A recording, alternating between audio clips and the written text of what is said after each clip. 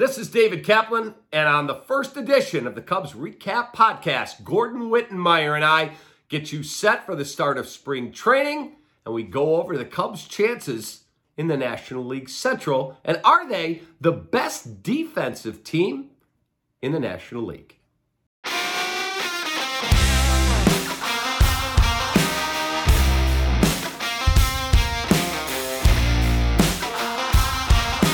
Welcome into the first ever edition of the Cubs Recap Podcast with my friend Gordon Wittenmyer, longtime fixture on the Cubs beat. I'm David Kaplan. You'll get it right here on YouTube and wherever you get your podcast, Apple, Spotify, etc. Gordon, baseball's back, and we're back. Great to be with you, my man. You too, man. It's been a long time coming. This is awesome. Yes, I'm excited. So baseball is back. Pitchers and catchers have already reported, and now we will have this week full squad workouts for every team in Major League Baseball. And as a Cubs fan, sporting my Say It sweatshirt from Obvious Shirts, I'm telling you, I think this could be a surprise team. I'm not telling you they're winning the World Series, but 77.5 over-under wins, that's free money. Take the over in Vegas. Dude, it's spring training. God bless you. That's what spring training's for. You have your fun now, because when the season starts, reality starts to hit, pal. I mean, look, I think they're better than last year. I also don't think that's saying much. They have to have a lot of things go right to exceed that 77.5 wins at Vegas. Look, man, take Pacoda for what it's worth. 77 wins. Fangraphs, pretty reputable outlet. They use a Zips projection, 78 wins. And of course, Vegas falls right in between. And we know Vegas is pretty reliable in setting betting lines. So that's where this team is. Look, man, your boy Wilson Contreras is gone, right? He was as close as they had to a real threat in the middle of the order last year. Now you got your Sayas shirt. He's supposed to be better this year. Okay, maybe he will be. I don't see a friggin' monster. I definitely don't see a left-handed friggin' monster unless Cody Bellinger goes back in time and becomes 2017 to 2019 Cody. I don't know. Who knows? Maybe he's got a time machine. So yeah, maybe. But your boy Kyle Hendricks isn't going to start the season on time. He's as close to a bona fide ace as you have. And with all due respect to him, love the guy. Game 7, big game pitcher, no doubt. Opening day starter 3 times. But he's never made an all-star game either. He's not a Scherzer, DeGrom, dominant power type guy either. We know what he does. And when he's right, he's great. They've got a lot of holes, and they have to have multiple guys play up to the top of their ceilings for it to even be a winning season, dude. Okay, let me tell you why I believe that this is a team. I'm not telling you it's a 95-win team. I don't believe it is. I think this is an 82, 83-win club, because I think they are, if not the best defensive team going into the season in the National League, they're certainly top 2 or 3. They're not the best in the division, man. They're not the best in the division. The Cardinals are better. Cardinals are a better defensive team. No chance. Oh, please. What the Cardinals have? 3 or 4 Gold Gloves. We've got a Gold Glove at short, a Gold Glove in center, a Gold Glove behind the plate. You don't have a Gold Glove in center. Gold Glove at second. You don't have a Gold Glove center fielder. You have a guy in 2019 who won a Gold Glove in right. He's not. Remember, we had a Gold Glove right fielder in Chicago playing for the Cubs for the last bunch of years, who was good in center, but he wasn't Gold Glove caliber in center. There's a big difference. So look, you upgrade for sure. I like what Ian Happ has done. He's got to back it up. Seiya Suzuki was supposed to be better defensively last year than he was. Maybe that changes this year. Tucker Barnhart's got a Gold Glove, but he's not going to be catching a whole lot, and his bat is a deficit. And then you've got Dansby Swanson, who won 1 Gold Glove last year. He had his breakout best year ever last year. He's got to back it up. So I like it. I like what they've done. They had next to nothing going into the offseason.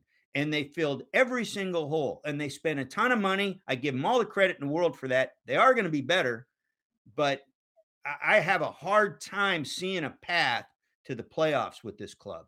Yeah, I'm not telling you it's a playoff team. I think they battle, but I'm not telling you they're going to the playoffs. But would you agree that 69 games is not a small sample size? It's a fairly representative thought of what a team could be,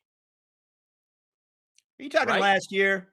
The end of last year, they went No, that's 38 and not 31. representative of Jack, and I'll tell you why. It's not the same team for one thing, and No, that it's was a better. very soft schedule in the second half of last year. And they got pitching out their ass last year that they have no right to expect to duplicate. They, Hayden Wisniewski might be a nice pitcher. What he did in his 7 games, pretty friggin' great. And if he pitches a full season or even half a season, he's going to have some bumps and bruises along the way. And even if it's a good season, Justin Steele's got a lot to show. Let me His ask you a question. 129 innings was a career high. You just said to me, now they've got to back it up. Well, I'd rather have a guy that has to back it up than has to do it for the first freaking time. No doubt.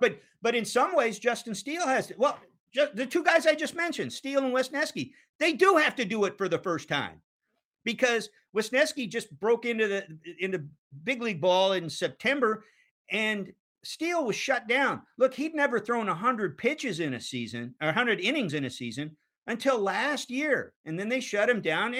He could have pitched toward the end. They shut him down for workload issues and all that. I think he'll be fine, but he's got to do it for a full season for the first time. And Wisniewski has to do it for more than a month for the first time.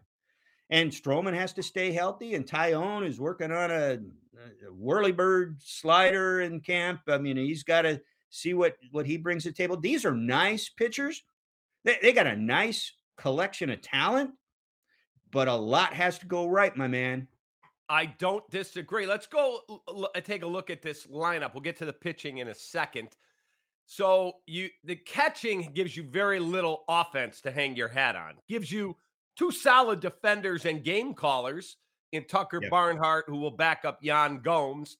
And then we've heard about Miguel Amaya for 4 years. I have no idea if this kid's going to stay healthy and get to the big leagues. Yeah, that's the thing, right? Right. At first base, you're going to have a collection of they'll all make starts from Eric Hosmer to Trey Mancini to Patrick Wisdom. Will all see time over at first. Nico Horner, very solid at second. I love the Dansby Swanson signing at short. My question is, who do you think is the opening day third baseman? You've got Wisdom, you've got Chris Morel, and now Nick Madrigal will be the most diminutive third baseman in all of baseball. How about that? That tells you everything you need to know about third base in this camp this year. And it might be the most interesting position to watch in all of camp, even if there's questions everywhere, because they're taking Nick Madrigal seriously at third base. And Nick Madrigal, heretofore, before this spring training, was a friggin' mess over there. He was. So if they think he's going to get serious time at third base, or is a serious player for serious time at third base, then that tells you that position is a lot more than fluid. It might be a problem this year. Now, that said, they went out and they got Edwin Rios, the guy that's played 4 parts of 4 seasons for the Dodgers, and he's actually a nice bat in your lineup in terms of he's got some pop over there. But we'll see. I mean, he's a corner infielder who hasn't played a whole lot. We'll see what he looks like. They got Zach McKinstry in camp. Patrick Wisdom is the guy, I think. When you talk about who's going to open the season at third, I think for all his strikeouts, he's got power. If the rest of the guys open camp healthy, I could see him in the 7th hole in the lineup. Where the strikeouts maybe aren't going to hurt you so much, and the pop that he has can be a nice little surprise in some games against some pitchers who might take a breath in that part of the order. So I like that idea. I think that's probably where they're leaning right now. I mean, if you did a depth chart, Patrick Wisdom would be number 1 at third base, and I suspect that's how the season will open. does it stay that way? I think there's a lot of places in this lineup that have a chance to be fluid through the season. Hosmer's an open question. He will be all season. If he doesn't get off to a big start, he might be gone by the All-Star break. Right, because you're paying him no money. Okay, Right. Before we get to the outfield, there was also news that dropped in the last couple of days that I would think Jed Hoyer has to go, oh, let's see how this season goes because I got my powder dry. I got money. Manny Machado is going to hit free agency. You have a glaring hole at the position he plays. That should be the number one thing you do in the offseason. That's interesting. So I don't think that's completely crazy, but did you see the Padres also offered him an additional 5 years? He's got 5 and 150 left. Right. They offered him additional 5 for 100 plus. So it would have been 250 plus for 10 plus the 150 he's already made, right? So what, over 400 million on a 15-year contract is what that would have amounted to, and he turned it down. This guy's going to want another $300 million contract. Correct. He's going to want probably another 10 and 300 at 8 at 320, something like that. I think with the way these contracts are constructed, it's going to be 10. Probably right, because it allows you, everyone's like, why are they giving such long deals? And I asked a couple of executives, and they said, forget about the back 2 years. It's just the AAV. The AAV down. Dude, I've been telling you that for 2 years. Right. That's why these contracts are that long. Nobody expects to get 13 years out of anybody or 11 years out of anybody. No. What the computer models show you is that the best players in the game are worth well north of 40 and 50 million a year when you break down what WAR is worth, according to these computer models. But nobody can pay that because of the luxury tax threshold. So what they do is they say it's worth $300 million for this guy for the next 6 years because he's going to give us that much return in the next 6 years, but we have to pay him over 10 or 12. So I don't know. I don't necessarily disagree with you, depending on what Machado looks like coming out of this season. Yep. But I don't have any faith that they're going to do that. I don't think they're in the market for a $300 million contract. They weren't in the market for that when he became available when he was 5 years younger. Okay, so now let's talk about the outfield because you have Ian Happ in a walk year. He'll be highly motivated unless they get an extension done with him. He's coming off an all-star season and a gold glove. I don't know what an extension looks like. I don't know what the Cubs' appetite is. I know Ian wants to stay in Chicago because his fiance is from Arlington Heights. They would like to make this their home. And he told me, I want to retire as a Cub. This is my home. I'm a Chicago guy now. I'd like to be here. You then have Cody Bellinger in center the lion's share of the time, if healthy. Seiya Suzuki. And by the way, you can get this and other cool stuff at obviousshirts.com. Promo code is CAP and get 15% off any order. So get ready for the season. So that is your starting outfield. Do you like it? Yeah, I think I like their starting infield, their middle infield best of all on this team. Hoerner and Swanson. Yeah, because I like in particular what Hoerner does for you at second base. He upgrades that entire middle by being at second base because he's a defensive star over there. So that's number one. Next, number two, I do like what their outfield looks like if it stays healthy. Now, the thing about it is, if Bellinger's healthy, we know he can catch the ball. So I really like the fact that you're able to play some defense with anybody in the game out there in the outfield. There's going to be teams that are better, but you can go toe to toe with most teams defensively now in that regard. The thing about him is he's got to be a bat. If he's not a bat for you, The run prevention will take you. You have to have run prevention to win. You have to have it. History tells us that. I mean, Yes. the Cubs' own history tells us that. They had their best season ever, the magical season, when they ran laps around everybody defensively in 2016. They were one of the best defensive teams in history that year. This is what defense does. But if you can't score some runs, it means you have to win 3-2. And if you constantly having to win 3-2, that puts a lot of pressure on your pitching staff. And so if you're putting pressure on your pitching staff, you don't have Jacob deGrom in his prime and healthy, and Max Scherzer in his prime, striking out guys all the time. But you got guys that have to throw a few pitches, put some balls in play. There's going to be a few more hits that way. It is a lot of pressure on your pitching staff, and that sometimes cracks just because of the pressure, no matter how good they are. So you're going to have to, they need another half run a game than they got last year. And right now, they look like they're just as likely to get half run less again. Okay, now we've talked about the lineup.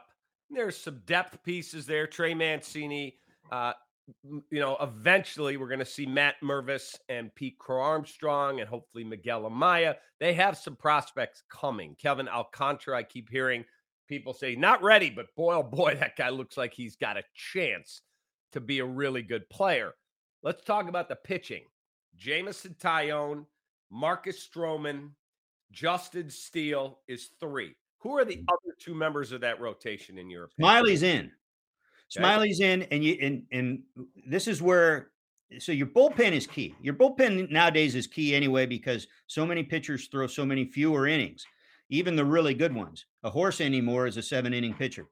So, and by the way, there aren't very many of those.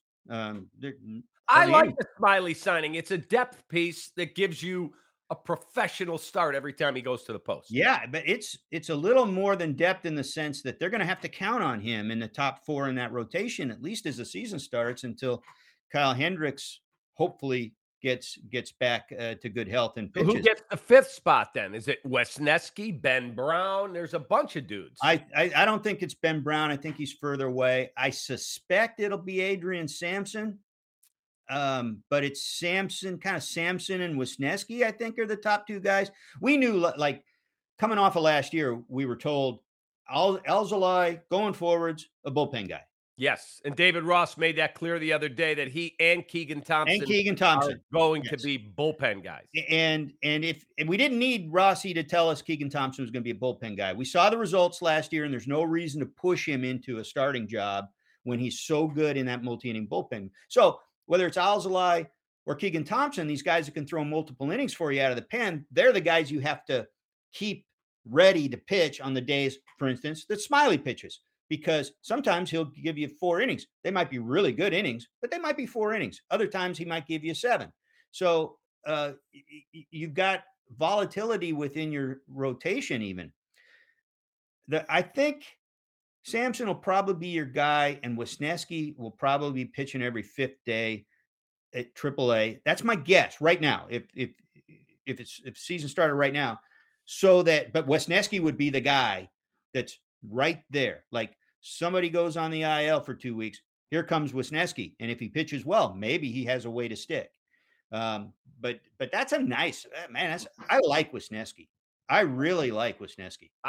Everything I have heard from people I trust in the game, I'm talking executive types who I've been friends with, said that Jed Hoyer did a phenomenal job when he dismantled the Bryant, Rizzo, Baez, and 4 other guys. They made 7 trades.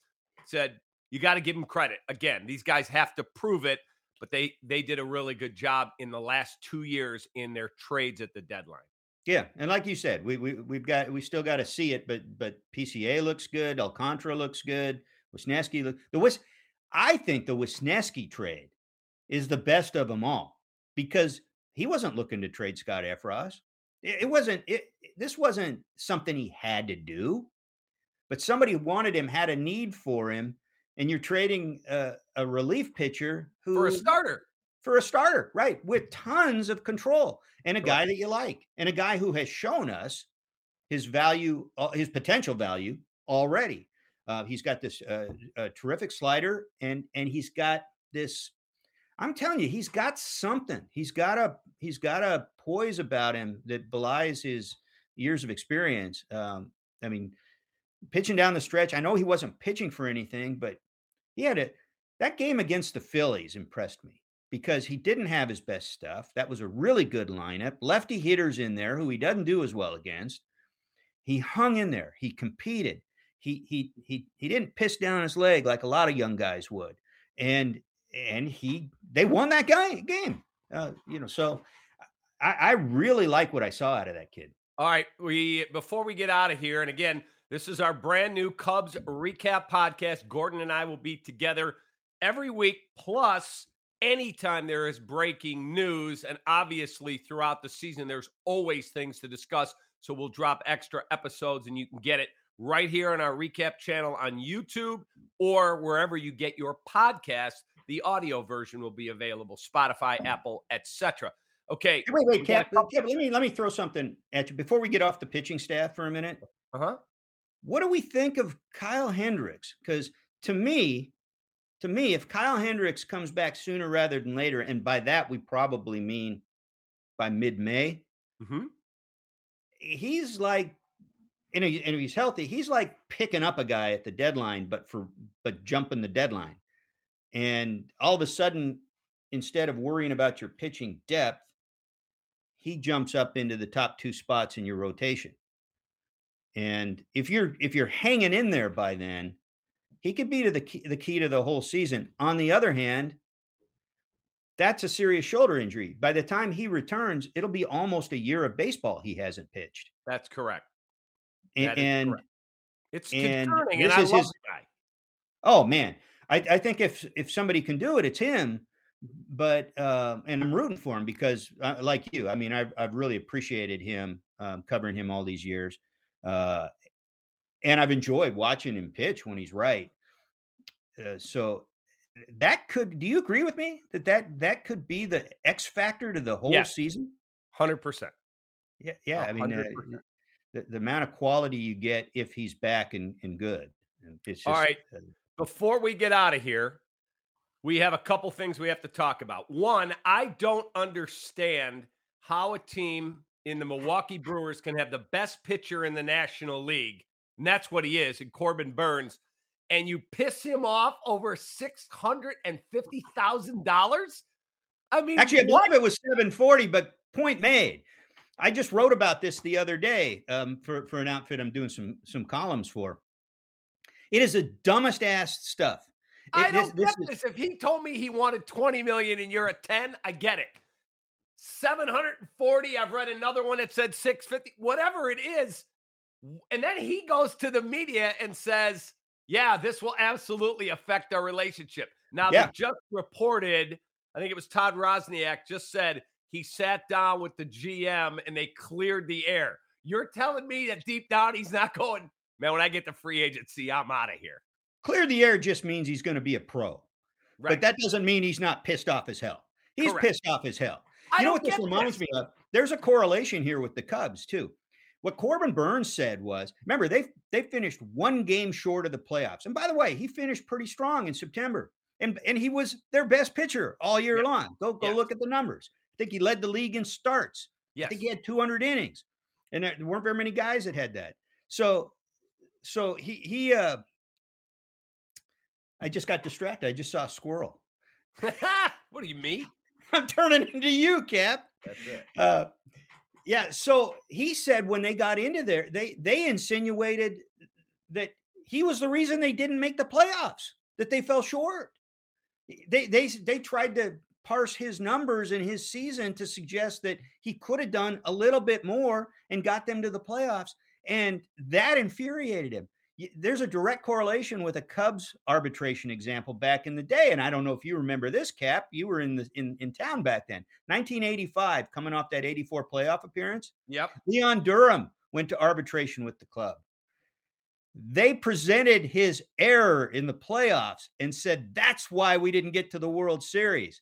Mm-hmm. And his agent in the hearing went nuts. And then after the hearing, Durham told the media what they said. and it was a very similar vibe to what we just heard out of Corbin Burns. That's unconscionable. That's ridiculous. Yeah, it's disrespectful. It's dumb. And if they want any chance at all of keeping this guy long term, why do you do that? I do have the answer for it. I do have the answer. The answer is that Major League Baseball is emphasizing the hell out of holding a hard line on this. That's why almost every team now has a file and trial policy. If you don't get an agreement done with the team by the filing date deadline, once you file, they're going to go to arbitration. They won't negotiate with you anymore. That used to be a rare policy. Now it's an extremely common policy because Manfred wants them to hold the line on arbitration salaries. And these fuckers, can I say that? Yeah. These guys, they have, did you see the Athletic report in 2019? And I confirm this. They have a wrestling style plastic toy championship belt. Yes. In one of the postseason meetings, I can't remember if it's the GM meetings or the winter meetings, when the GMs all get in the same room, part of what they do in the offseason is they present this to the GM or the team president who held the line best on arbitration salaries and kept the salaries lowest. And they have a good laugh over it. No, I don't think that's funny. Plus, I think it's stupid. And then it's dumb. And if you don't have exceptions for that, like Corbin Burns, then you're a friggin' idiot. All right, we are just about out of time. We'll keep this brief. We could touch on it as it develops during camp. The White Sox have Mike Clevinger in camp, and he is being investigated for domestic violence, and he is in camp. And Rick Hahn said, it is solely the discretion of the commissioner to discipline a player under investigation after the conclusion of an investigation. At this point, the White Sox options are the same as they have been throughout this process, and that is to respect the process in the investigation and let it play out. That is the club's only option. And so the White Sox cannot be the ones to either suspend him or place him on administrative leave, period. Your thoughts on this, because I'll give you mine first.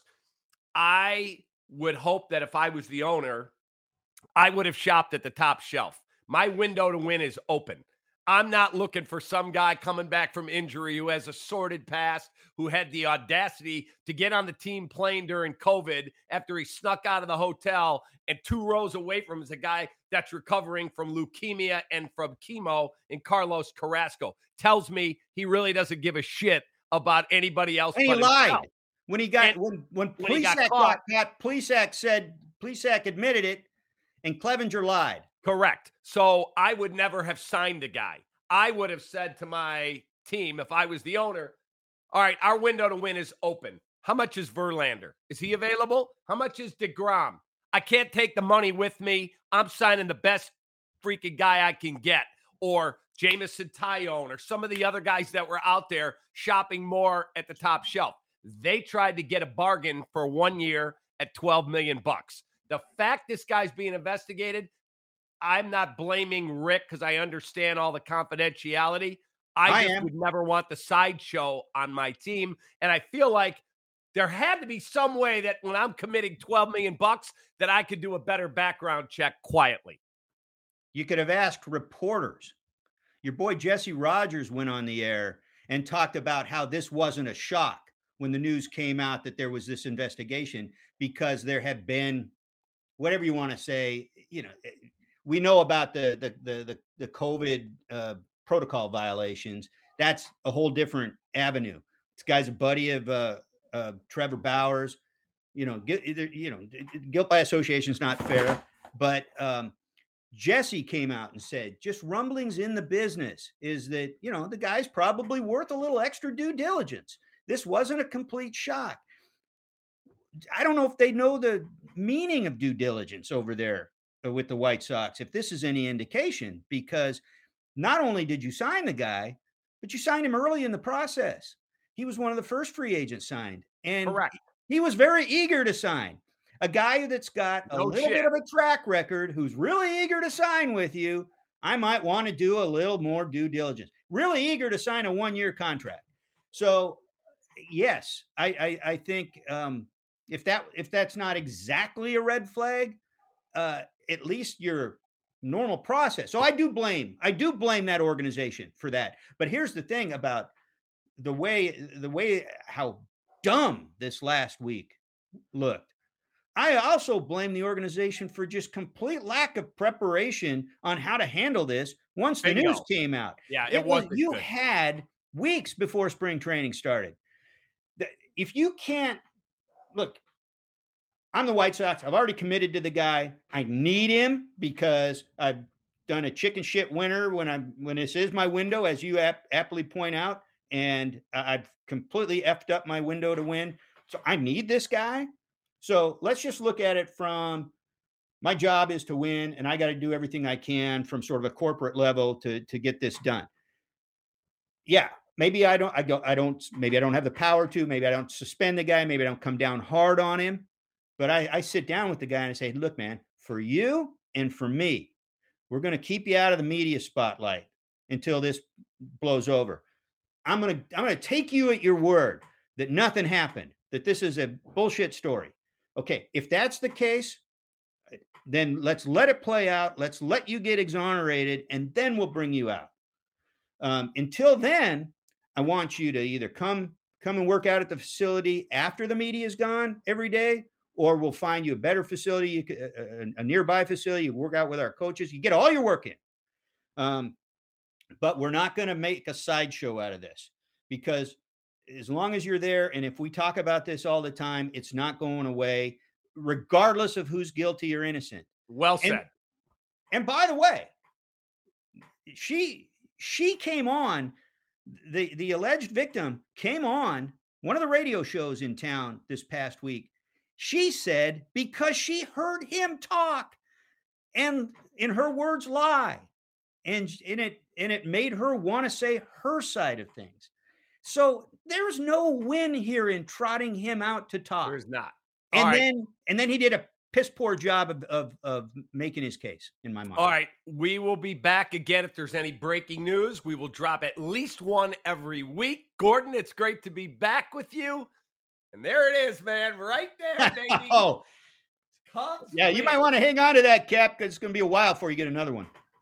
Play the over. Free money in Vegas. And go to obviousshirts.com. Stock up. They got amazing stuff for all Chicago sports. Use the promo code CAP, K-A-P. For Gordon, I'm Cap. We'll talk to you next time. This was episode 1 of the Recap Cubs podcast.